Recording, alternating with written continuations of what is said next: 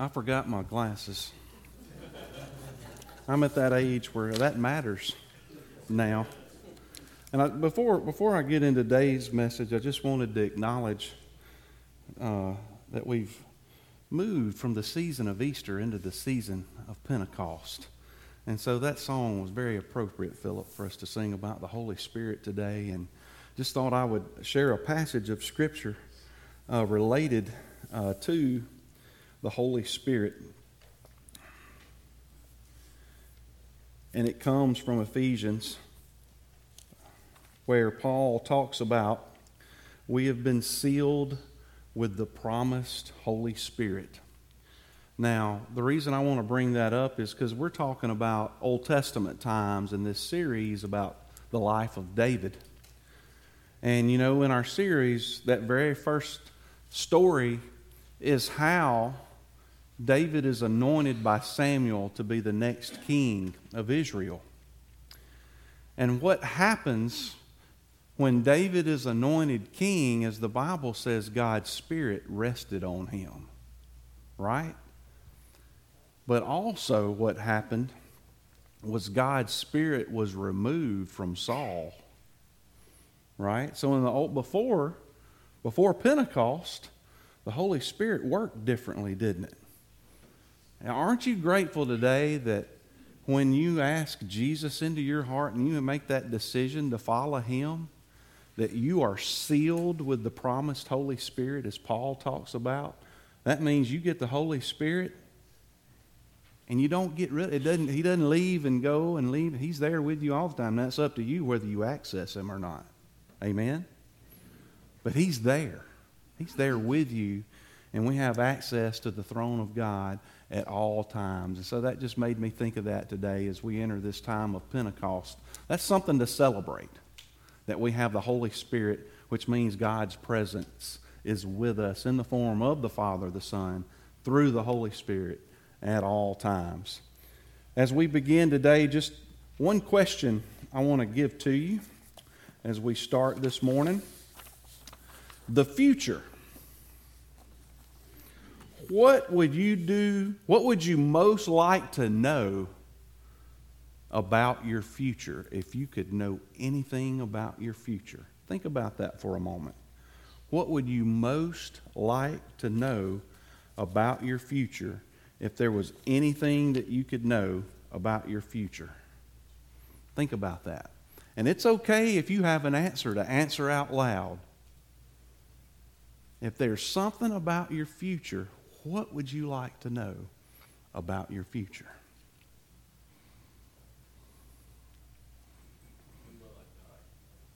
When will I die? That's a scary one, isn't it? And the older we get, the more we begin to think about something like that, don't we? Anybody else have another thought? What would you like to know about your future? Will my grandchildren be all right? Will my grandchildren be all right? What will happen to my loved ones? Will they be taken care of? What's heaven going to be like? I can guarantee you this. It's going to be better than what we're dealing with now. Right? That's a good one to think about, isn't it? Will I be remembered? And maybe more importantly, what will I be remembered for? You know, a lot of folks remembered in history. Some of them ain't all good, are they? Right? Or maybe you're thinking, will Mississippi State ever win a football national championship? You know, things like that. You know, the future. You know, there's a lot of things we can think about. Think about David as we get into today's story. He was told something about his future at like age 14 or 15, that he would be king of Israel. That probably sounded okay at age 14 or 15. With everything we've learned about what it took and what David had to go through before actually becoming king, do you think if God had told him maybe a year before he became king, I'm going to make you king, he would have liked that idea? I doubt it. I mean, the things that he's gone through and starting to realize what that actually means. Whew, mercy. There's a lot of things that he's had to deal with. And so let's just kind of go through some of those things before we start today's story. He was anointed as a young boy, young teenage boy, to be king. He sees fame really quickly by defeating Goliath and becoming commander of the army, so that people were singing songs about him. He was the most popular guy in the nation. And not long after that, the reigning king, King Saul, becomes jealous and starts trying to kill him.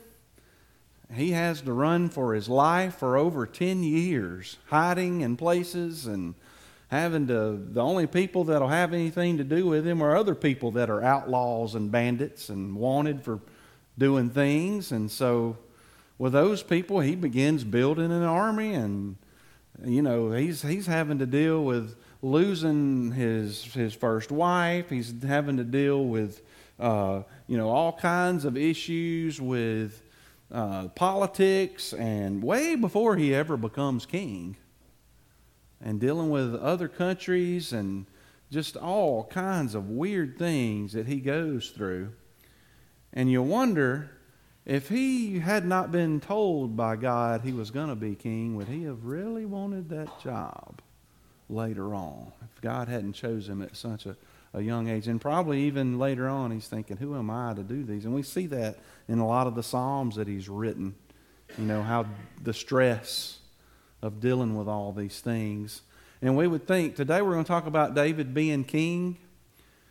We would think this is supposed to be a happy story. This is not happy at all, what we're about to talk about. It's bloody and a lot of death involved. So let's have a word of prayer and ask God to teach us something from this story today. But it's going to be, it's gory. There's some rough stuff. We've already seen a lot of that, like last week when Abner's running after the armies of Israel have been defeated. They've already started a civil war, and Joab's little brother, anybody remember what his name was? One that could run really fast? Everybody say Asahel. That was his name. He could run as fast as a wild deer, the Bible says. And he's gaining on Abner. Abner's like, you better get back and find somebody that's more your fighting skill, because I'm going to whip your tail if you get close to me. And sure enough, he doesn't stop running, and when he gets close, Abner just turns around and with a spear jabs him right in the belly and kills him. And so we've got this kind of stuff going on. Now remember who Joab is. Let's just talk about who these people are. Joab is David's sister's son. So Joab is David's nephew. That means Asahel is David's nephew as well. So Abner's already killed one of David's nephew. Remember who Abner is. He was Saul's commander of his army, right? And now he's commander of the army of Israel. And the new king of Israel is not yet David, but it's Saul's son that's still alive. Jonathan's already been killed. Ishbosheth. Everybody say Ishbosheth. Ishbosheth is the king of Israel at this time. Judah has made David king, and he's established kind of a capital of that kingdom in Hebron at this point. Jerusalem's not been established as a major city at all yet in the area until after David becomes king. So now we have all this stuff has happened. We've got this fighting between the northern kingdom of Israel already and Judah, way before this split that happens with Solomon's two sons of Rehoboam and Jeroboam. Many times that's when we think the kingdom split, but there's already bad blood way before that happens. And so now the stage is set. How's David going to become king? Saul's dead. David's supposed to be the next king, but they've just all of a sudden said, they didn't ask God or anybody. We made Ishbosheth king. So how are we going to get to that? And that's what today's story is about. Let's pray together as we get ready for that. Heavenly Father, as we look at this story from your word, we pray that you'll teach us something that will help us grow closer to you, that we can apply, that we can be a light to others, and be an influence in a positive way in our world today. In Jesus' name we pray. Amen. So the kingdom of Ishbosheth in Israel continued to grow weaker. And still Abner's influence grew stronger. One day the king said to Abner, "Why did you sleep with my father's concubine?" That's a bad thing to ask your commander-in-chief, by the way. So Abner got angry and he said, "How dare you? My loyalty to your father is the only thing that has kept me from handing you over to David. Now you're accusing me of sinning with this woman. That's it. I'm going to establish David as king over all of Israel." And Ishbosheth was speechless at how Abner responded. So Abner then sent a message to David. "I'm ready to give you the kingdom of Israel. Let's work out the agreements," David said. "One thing has to happen first before I'll work out any agreements with you, Abner.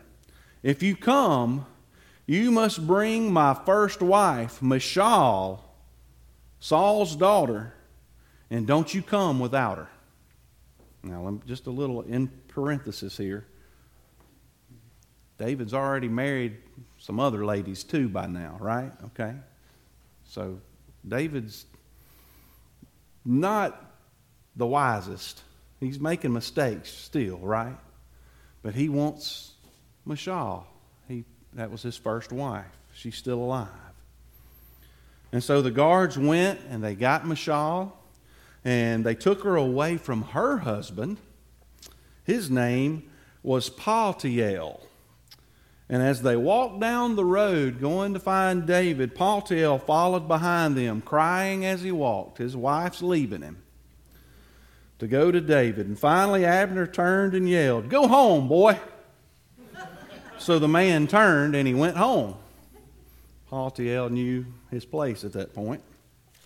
Abner got the elders of Israel together and they agreed that David was to be king of Israel. He then went and he told David, "Together, let's have a banquet to celebrate the news." Abner then said, "I'll go and make the final arrangements for your coronation to be king of Israel. Then you'll be king over the whole nation, both Israel and Judah." So David sent him away in peace. Meanwhile, guess who wasn't there? David's nephew Joab, who's David's commander of David's army. Joab had been away all this time with these things happening, and he returned just after Abner left. He went to David after he found out what had happened, and he says to David, "Why did you let Abner escape? Don't you realize that all of this is just a trick to entrap you, David?" Then, without the king knowing it, Joab sent a message to Abner. Please, Abner, come to Hebron." So Abner responded. He came back, and when Abner got back, Joab asked him to step aside so they could have a private conversation. Anybody want to guess what Joab did to Abner? Joab stabbed him in the belly. He fell to the ground and Abner died. David was devastated when he heard about what had happened to Abner. He put a curse on Joab and his descendants. He put a curse on his own descendants too, right? This is his nephew. The king knew that Joab had killed Abner to avenge his brother's death. Still, he made him and his men rip their clothes and put on sackcloth, and they mourned the death of Abner. David then walked behind the funeral procession and cried openly at the graveside. He wouldn't eat anything for the rest of the day. And this is what David said to the soldiers: "A great leader of Israel has died today." All of Israel took note of what David did, and they were convinced that he had nothing to do with Abner's death. 2 men went into the house of Ishbosheth and killed him while he was in bed taking an afternoon nap. And then they cut off his head, and they took it to King David, and they said, "Your enemy is dead."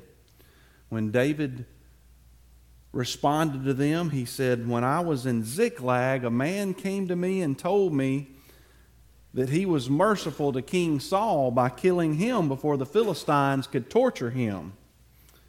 He thought he was bringing me good news, but I had him put to death. Now you come and you tell me that you've killed the king of Israel while he was sleeping in his bed. David had both of those men that killed Ishbosheth killed at that time. He then had their hands and feet cut off, and their bodies were hung near the pool of Hebron. And all the tribes of Israel met in Hebron that day and made David their king. At that time, the Bible says David was 30 years old. Isn't that a happy story? David became king. Yeah, great bedtime story, isn't it? Let me tell you something. Any of y'all like soap operas? Good dramatic stories? They ain't got nothing on the Bible. They ain't got nothing on the story of King David. It is an absolute soap opera, y'all. But the moral of these stories is that God's still working in spite of what's going on in the world, right? So let's retell the story together. I think I need some helpers today. And since we don't have as many young people here today, we might need some adults to get involved, okay? And the quicker you volunteer, the quicker we get done, all right? So we need some quick volunteers. Who wants to be Ishbosheth? And who wants to be Ishbosheth, the king of Israel? Ishbosheth. Anybody Ishbosheth? I'm going to start pointing and picking people. All right. Ishbosheth. Come on right here. We'll have the king of Israel on this side because they're getting weak and there's a few more people on this side today. We need a David. Come on. Here's a David. We need an Abner. Anybody want to be Abner? Ishbosheth's commander of his army? You want to help? Okay, that's all right. Come on. We need a Joab. Who wants to be Joab? Thanks, Philip. We need David's first wife, Michal. All right, come on. Thank you. All right. We need Michal's current husband, Paltiel. Who wants to be Paltiel? All right, we've got a Paltiel. And we need also over here with Michal.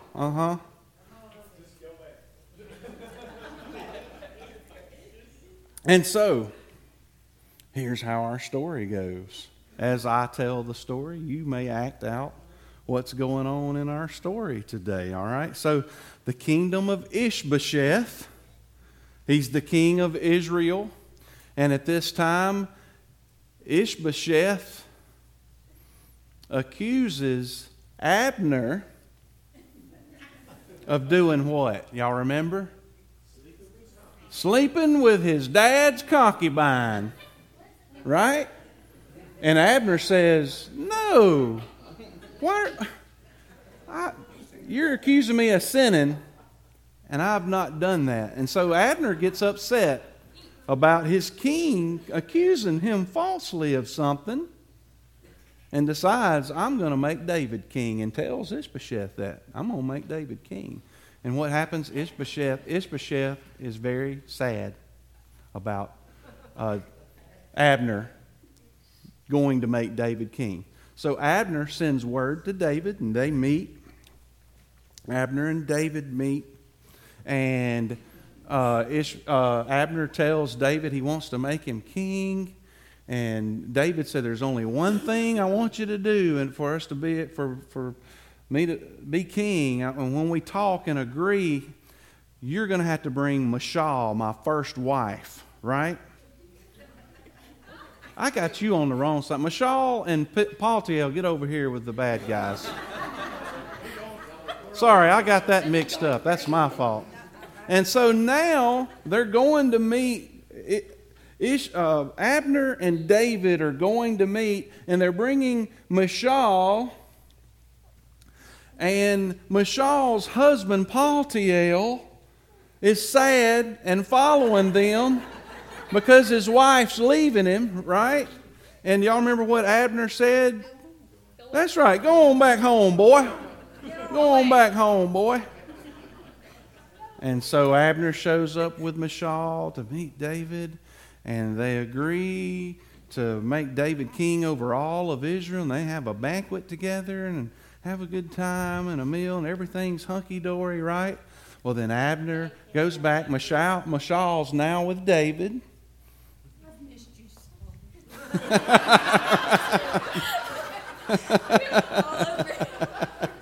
And Abner goes back to the northern kingdom of Israel. And when Abner's gone, then guess who returns and finds out what's happened? Joab. So Joab comes to David and he's like, what are you thinking? That dude killed my little brother, killed your little nephew. And you expect me to get along? Well, it's a trick. He's trying to trap us. So we can't put up with Abner. And David knows this is something that has to happen to unite the kingdoms, right? So he keeps going along with the plan. But what Joab decides to do, when David doesn't know about this, Joab sends for Abner to come back to Hebron. And David's kind of out of the picture at this point, doesn't know what's going on. And Joab says, well, let's go meet in a little private place, and gets in a private place and does exactly that. Joab stabs Abner in the belly, and Joab falls to the ground. Abner falls to the ground and dies. And so Abner has passed away, and David finds out about this. Why have you killed Abner? And David has all the country mourn and wear sackcloth and ashes, and they mourn over Abner's death. And at this point, then we've got all this, everybody coming together. And I left these two people out, but it's okay, we'll leave them out. Two men went to find Ishbosheth sleeping and taking a nap. And those two men killed Ishbosheth while he's taking an afternoon nap.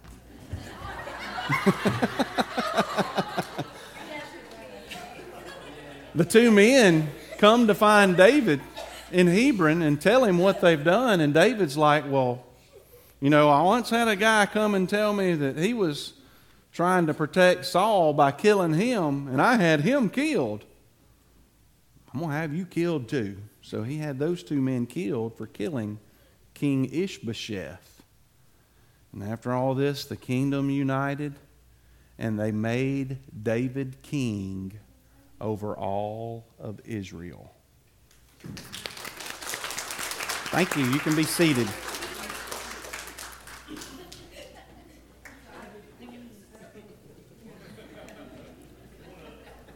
Some points we can learn. If you have your handout today, there's a little outline you can follow along, some blanks you can fill in there. The first life lesson that we can learn from this story is that God's plan includes the death of the righteous and the wicked. I don't know about you, but sometimes I've asked questions to God. Why would you let this happen to that person? They're such a good person. Or maybe others, well, they got what they deserved. Or, you know what I mean? You think those kinds of things sometimes. But the Bible tells us it rains on the good and the evil, doesn't it? And the same thing happens in life with health and death and those kinds of things. And we see that in this story. There are good people that die. There are bad people that die. David mourned the deaths of Saul and Jonathan and Abner. And guess what? All those deaths to David, these were people that he realized that God created. And it hurt him to see anybody die. And that's one of the things I think we can take away from that. There may be people that maybe they didn't live the best life here on this earth, but they're still someone God created and cared for. Amen? And to not let that touch your heart that a life has been lost makes us a cold, hard person, doesn't it? You know, it's easy to mourn when it's somebody we really liked and we're friends with. But we should mourn all those people. You know, it's easy to mourn a couple of weeks ago all those kids that were killed in that shooting. But let me tell you, somebody my heart breaks for is that boy that did the shooting. Right? Man. If he could have just had God in his heart. Right? It breaks my heart to think about that.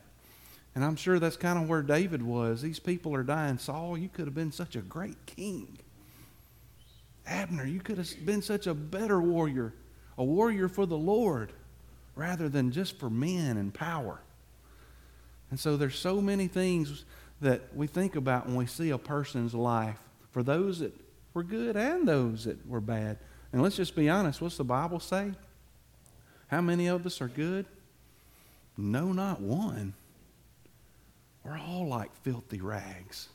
Only Jesus is the one that's ever been perfect. Amen? So we all have faults. We all make mistakes.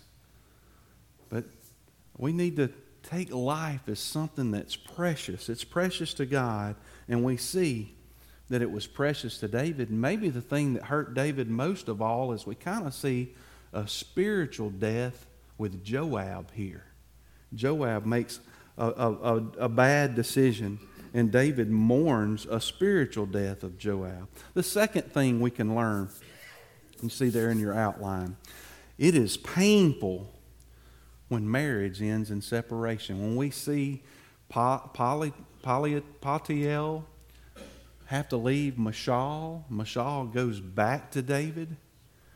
That's a difficult thing, and that's a difficult thing in the world today. Anytime a marriage ends in separation is difficult. After David became a fugitive, Saul forced his daughter Michal to divorce David and required her to marry Paltiel. And they lived together probably for 10 years or more. But after David became king of Judah, he demanded that Michal be restored to him. And Paltiel followed his wife, the Bible says, for miles, weeping when she was torn from their home. So that's important. Families, we need to work hard to keep our families together. Right? That's important because it is difficult and painful for families when there's separation. The third thing we see that we can learn in today's story, desire for revenge may become the avenger's downfall. Desire for revenge may become the avenger's downfall. Now, I know there's been times in the world where people have taken out revenge physically more than our day and time. But with what's going on in social media, I mean, you can't make a comment about anything, even trying to be nice or good, without somebody wanting to refute it these days, right? It's just people spew out all kinds of vomit on social media now. Used to, things that people would keep to themselves, what they thought about other people or what. Now they just spew it out for the whole world to see.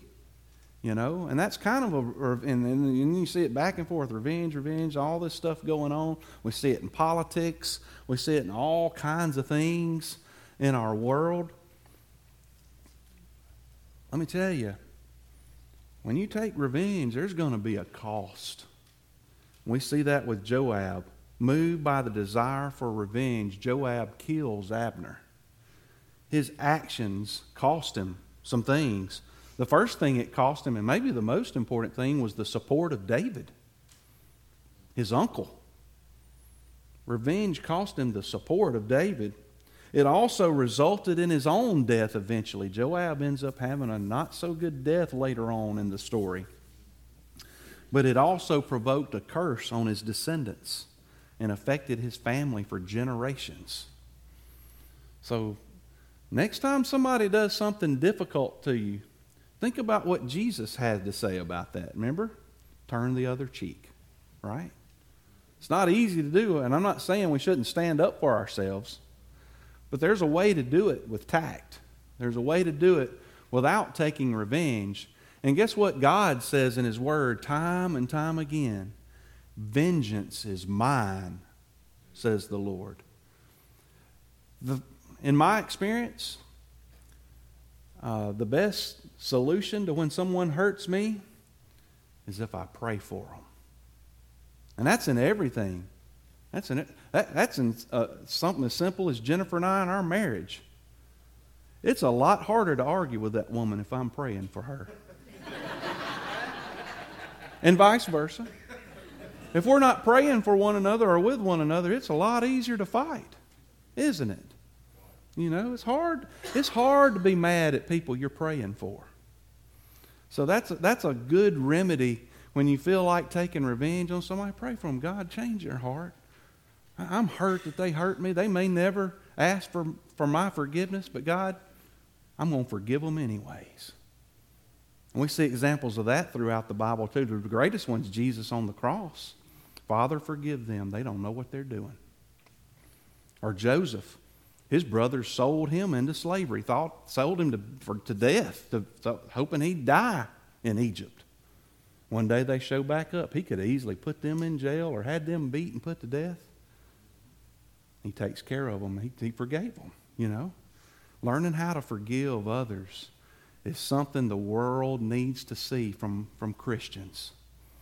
That'll blow their mind, right? You know, it'll blow their mind. Being nice to people.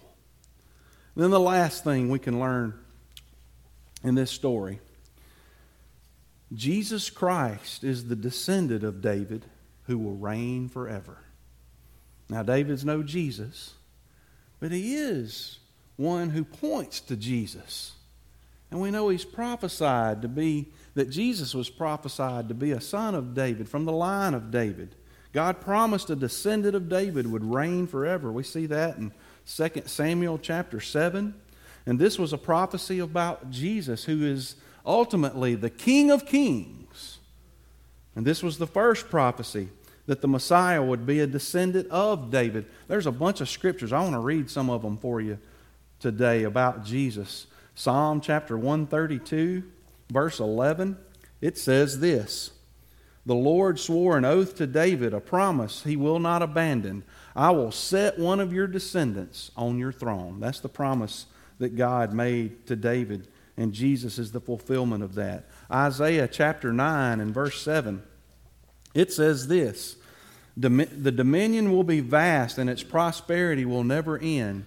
He," talking about the Messiah, "will reign on the throne of David and over his kingdom to establish and sustain it with justice and righteousness from now on and forever. The zeal of the Lord of hosts will accomplish this."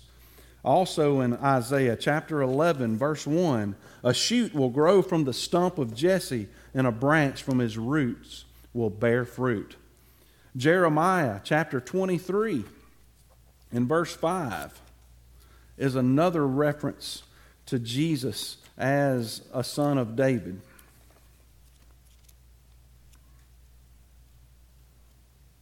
Jeremiah 23 and verse 5 says this: "The days are coming, this is the Lord's declaration, when I will raise up a righteous branch of David. He will reign wisely as king and administer justice and righteousness in the land." And then in Ezekiel chapter 37, we see another prediction of David's descendant being the Messiah. Chapter 37 of Ezekiel, verses 24 and 25 say this: "My servant David will be king over them, and there will be one shepherd for all of them. And there will be one shepherd. They will follow me, my ordinances, and keep my statutes and obey them. They will live in the land that I gave to my servant Jacob, where your fathers lived. They will live in it forever with their children and grandchildren. And my servant David will be their prince forever." And then we see the New Testament fulfillment of it in Acts chapter 2. Acts chapter 2. And guess where this happened? At Pentecost. Peter's sermon. Acts chapter 2, verses 29 through 36. this is what Peter preaches to those that were there at Pentecost. Brothers, I can confidently speak to you about the patriarch David. He is both dead and buried, and his tomb is with us to this day. Since he was a prophet, he knew that God had sworn an oath to him to seat one of his descendants on his throne. Seeing this in advance, he spoke concerning the resurrection of the Messiah. He was not left in Hades, and his flesh did not experience decay. God has resurrected this Jesus. We are all witnesses of this. Therefore, since he has been exalted to the right hand of God and has received from the Father the promised Holy Spirit, he has poured out what you both see and hear. For it was not David who ascended into the heavens, but he himself says, "The Lord said to my Lord, sit at my right hand until I make your enemies your footstool." Therefore, let all the house of Israel know with certainty that God has made this Jesus whom you crucified both Lord and Messiah. Peter made it clear on the day of Pentecost. The descendant of David that's been talked about throughout the Old Testament is Jesus, who died on the cross for us. That's a great promise that we have. And one more thing I'll add to us as we close today that relates to things, and we can't be dogmatically sure about what I'm about to talk about, but I think it's probably true. The establishment of Jerusalem as the capital of the new kingdom David makes eventually. Some scholars believe one of the reasons he picks Jerusalem, first of all, God has a hand in that, but it has to do with where David buries the head of Goliath. We don't have exact information about that in God's Word, but there's a particular place where many people believe the head of Goliath was buried by David. It's a place called the place of the skull. Or another way to say the word or name Goliath, we think might be Golgotha. How interesting that is. I wouldn't be a bit surprised if God had that in his plan, would you? That right where this giant, this descendant of the giants that are in Genesis chapter 6, the Nephilim, the sons of the devil, the last descendant defeated by David and buried on Golgotha in the place of the skull. And one day,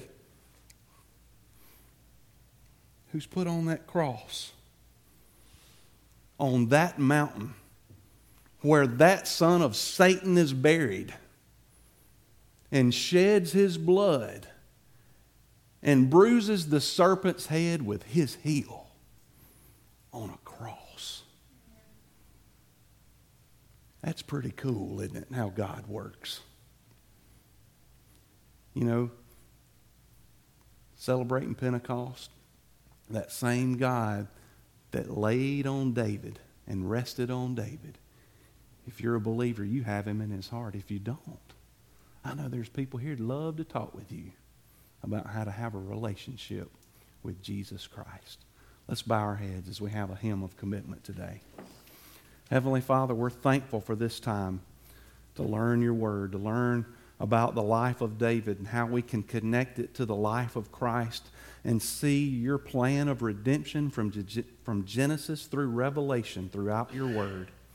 Lord, help us live like redeemed people this week in the power of your Holy Spirit. In Jesus' name we pray. Amen.